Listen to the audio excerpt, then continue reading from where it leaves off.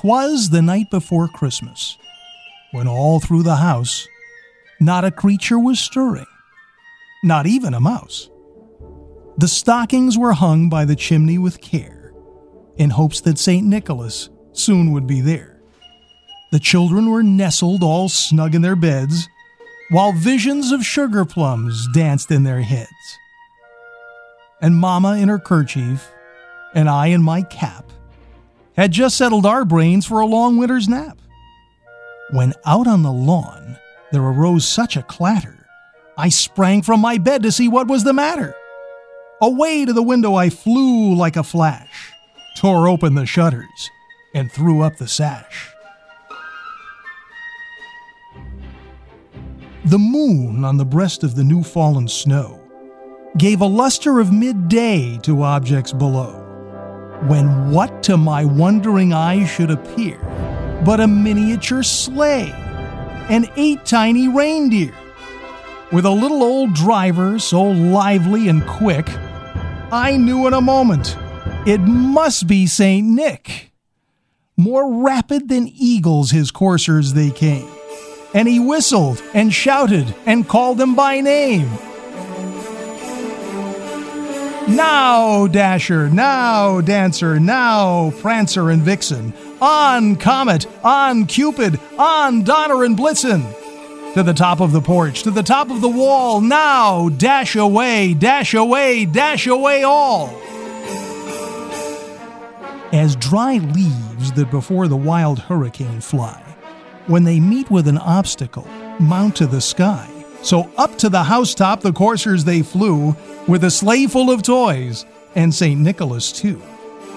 And then, in a twinkling, I heard on the roof the prancing and pawing of each little hoof. As I drew in my head and was turning around, down the chimney St. Nicholas came with a bound. He was dressed all in fur from his head to his foot, and his clothes were all tarnished with ashes and soot. A bundle of toys he had flung on his back, and he looked like a peddler just opening his pack. His eyes, how they twinkled, his dimples, how merry. His cheeks were like roses, his nose like a cherry. His droll little mouth was drawn up like a bow, and the beard on his chin was as white as the snow. The stump of a pipe he held tight in his teeth, and the smoke, it encircled his head like a wreath. He had a broad face and a little round belly that shook when he laughed like a bowl full of jelly. He was chubby and plump, a right jolly old elf, and I laughed when I saw him, in spite of myself. A wink of his eye and a twist of his head soon gave me to know I had nothing to dread. He spoke not a word, but went straight to his work, and filled all the stockings, then turned with a jerk, and laying his finger aside of his nose, and giving a nod, up the chimney he rose. He sprang to his sleigh, to his team gave a whistle, and away they all flew like the down of a thistle. But I heard him exclaim, as he drove out of sight, "Happy Christmas to all, and to all a good night." The story of the man and the birds, as performed so many years by the late, great Paul Harvey.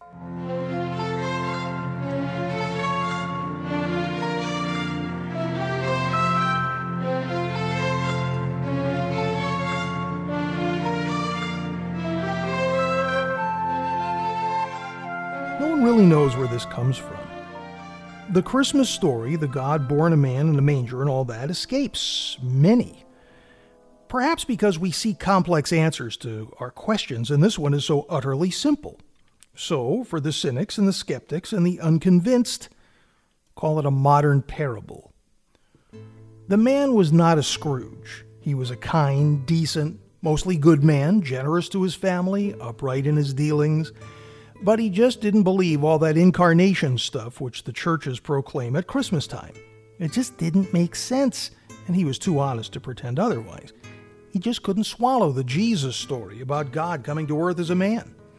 So he told his wife on Christmas Eve, "I'm truly sorry to distress you, but I'm not going with you to church this Christmas Eve." He said he'd feel like a hypocrite. that he'd much rather just stay at home, but that he would wait up for them. And so he stayed, and they went to the midnight service. Shortly after the family drove away in the car, snow began to fall, and he went to the window to watch the flurries getting heavier and heavier, and then went back to his fireside and began to read his newspaper. Minutes later, he was startled by a thudding sound. Another, and then another, a thump, a thud. At first he thought, oh, someone's throwing snowballs against the living room window, nice. But when he went to the front door to investigate, he found a flock of birds huddled miserably in the snow. They had been caught in the storm, and in a desperate search for shelter had tried to fly through his large picture windows. Well, he couldn't let the poor creatures lie there and freeze. He remembered the barn where his children kept their pony. That would provide a warm shelter if he could direct the birds to it. So he put on his coat and his boots, tramped through the deepening snow to the barn. He opened the doors wide and turned on a light. But the birds did not come in. He figured food would entice them in. So he hurried back to the house, fetched breadcrumbs, sprinkled them on the snow, made a trail to the yellow-lighted, wide-open doorway of the barn, the stable. But to his dismay, the birds ignored the breadcrumbs and continued to flap around helplessly in the snow. He tried catching them.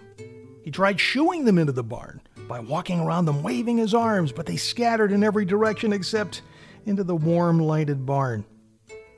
And then he realized that they were afraid of him. To them, he reasoned, I'm a strange and terrifying creature.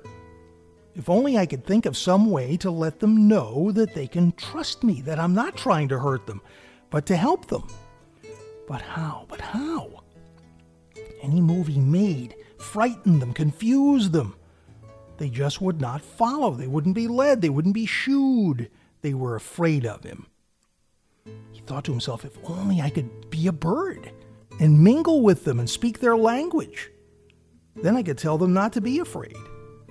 Then I could show them the way to the safe, warm barn. But I would have to be one of them so they could see and hear and understand. And at that moment, the church bells began to ring.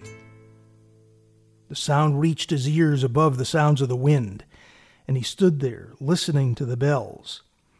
Adeste Fidelis, the bells pealing the glad tidings of Christmas. And he sank to his knees in the snow.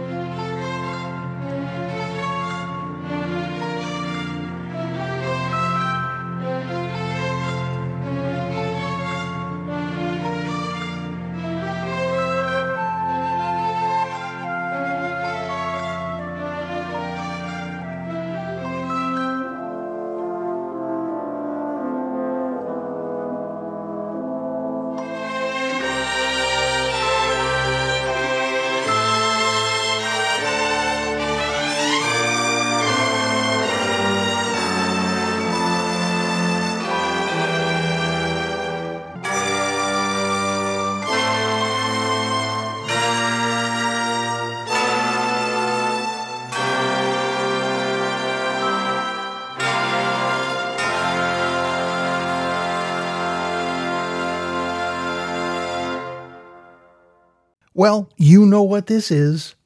It is from the heart, it is from the inn, and it is to you from your food dude.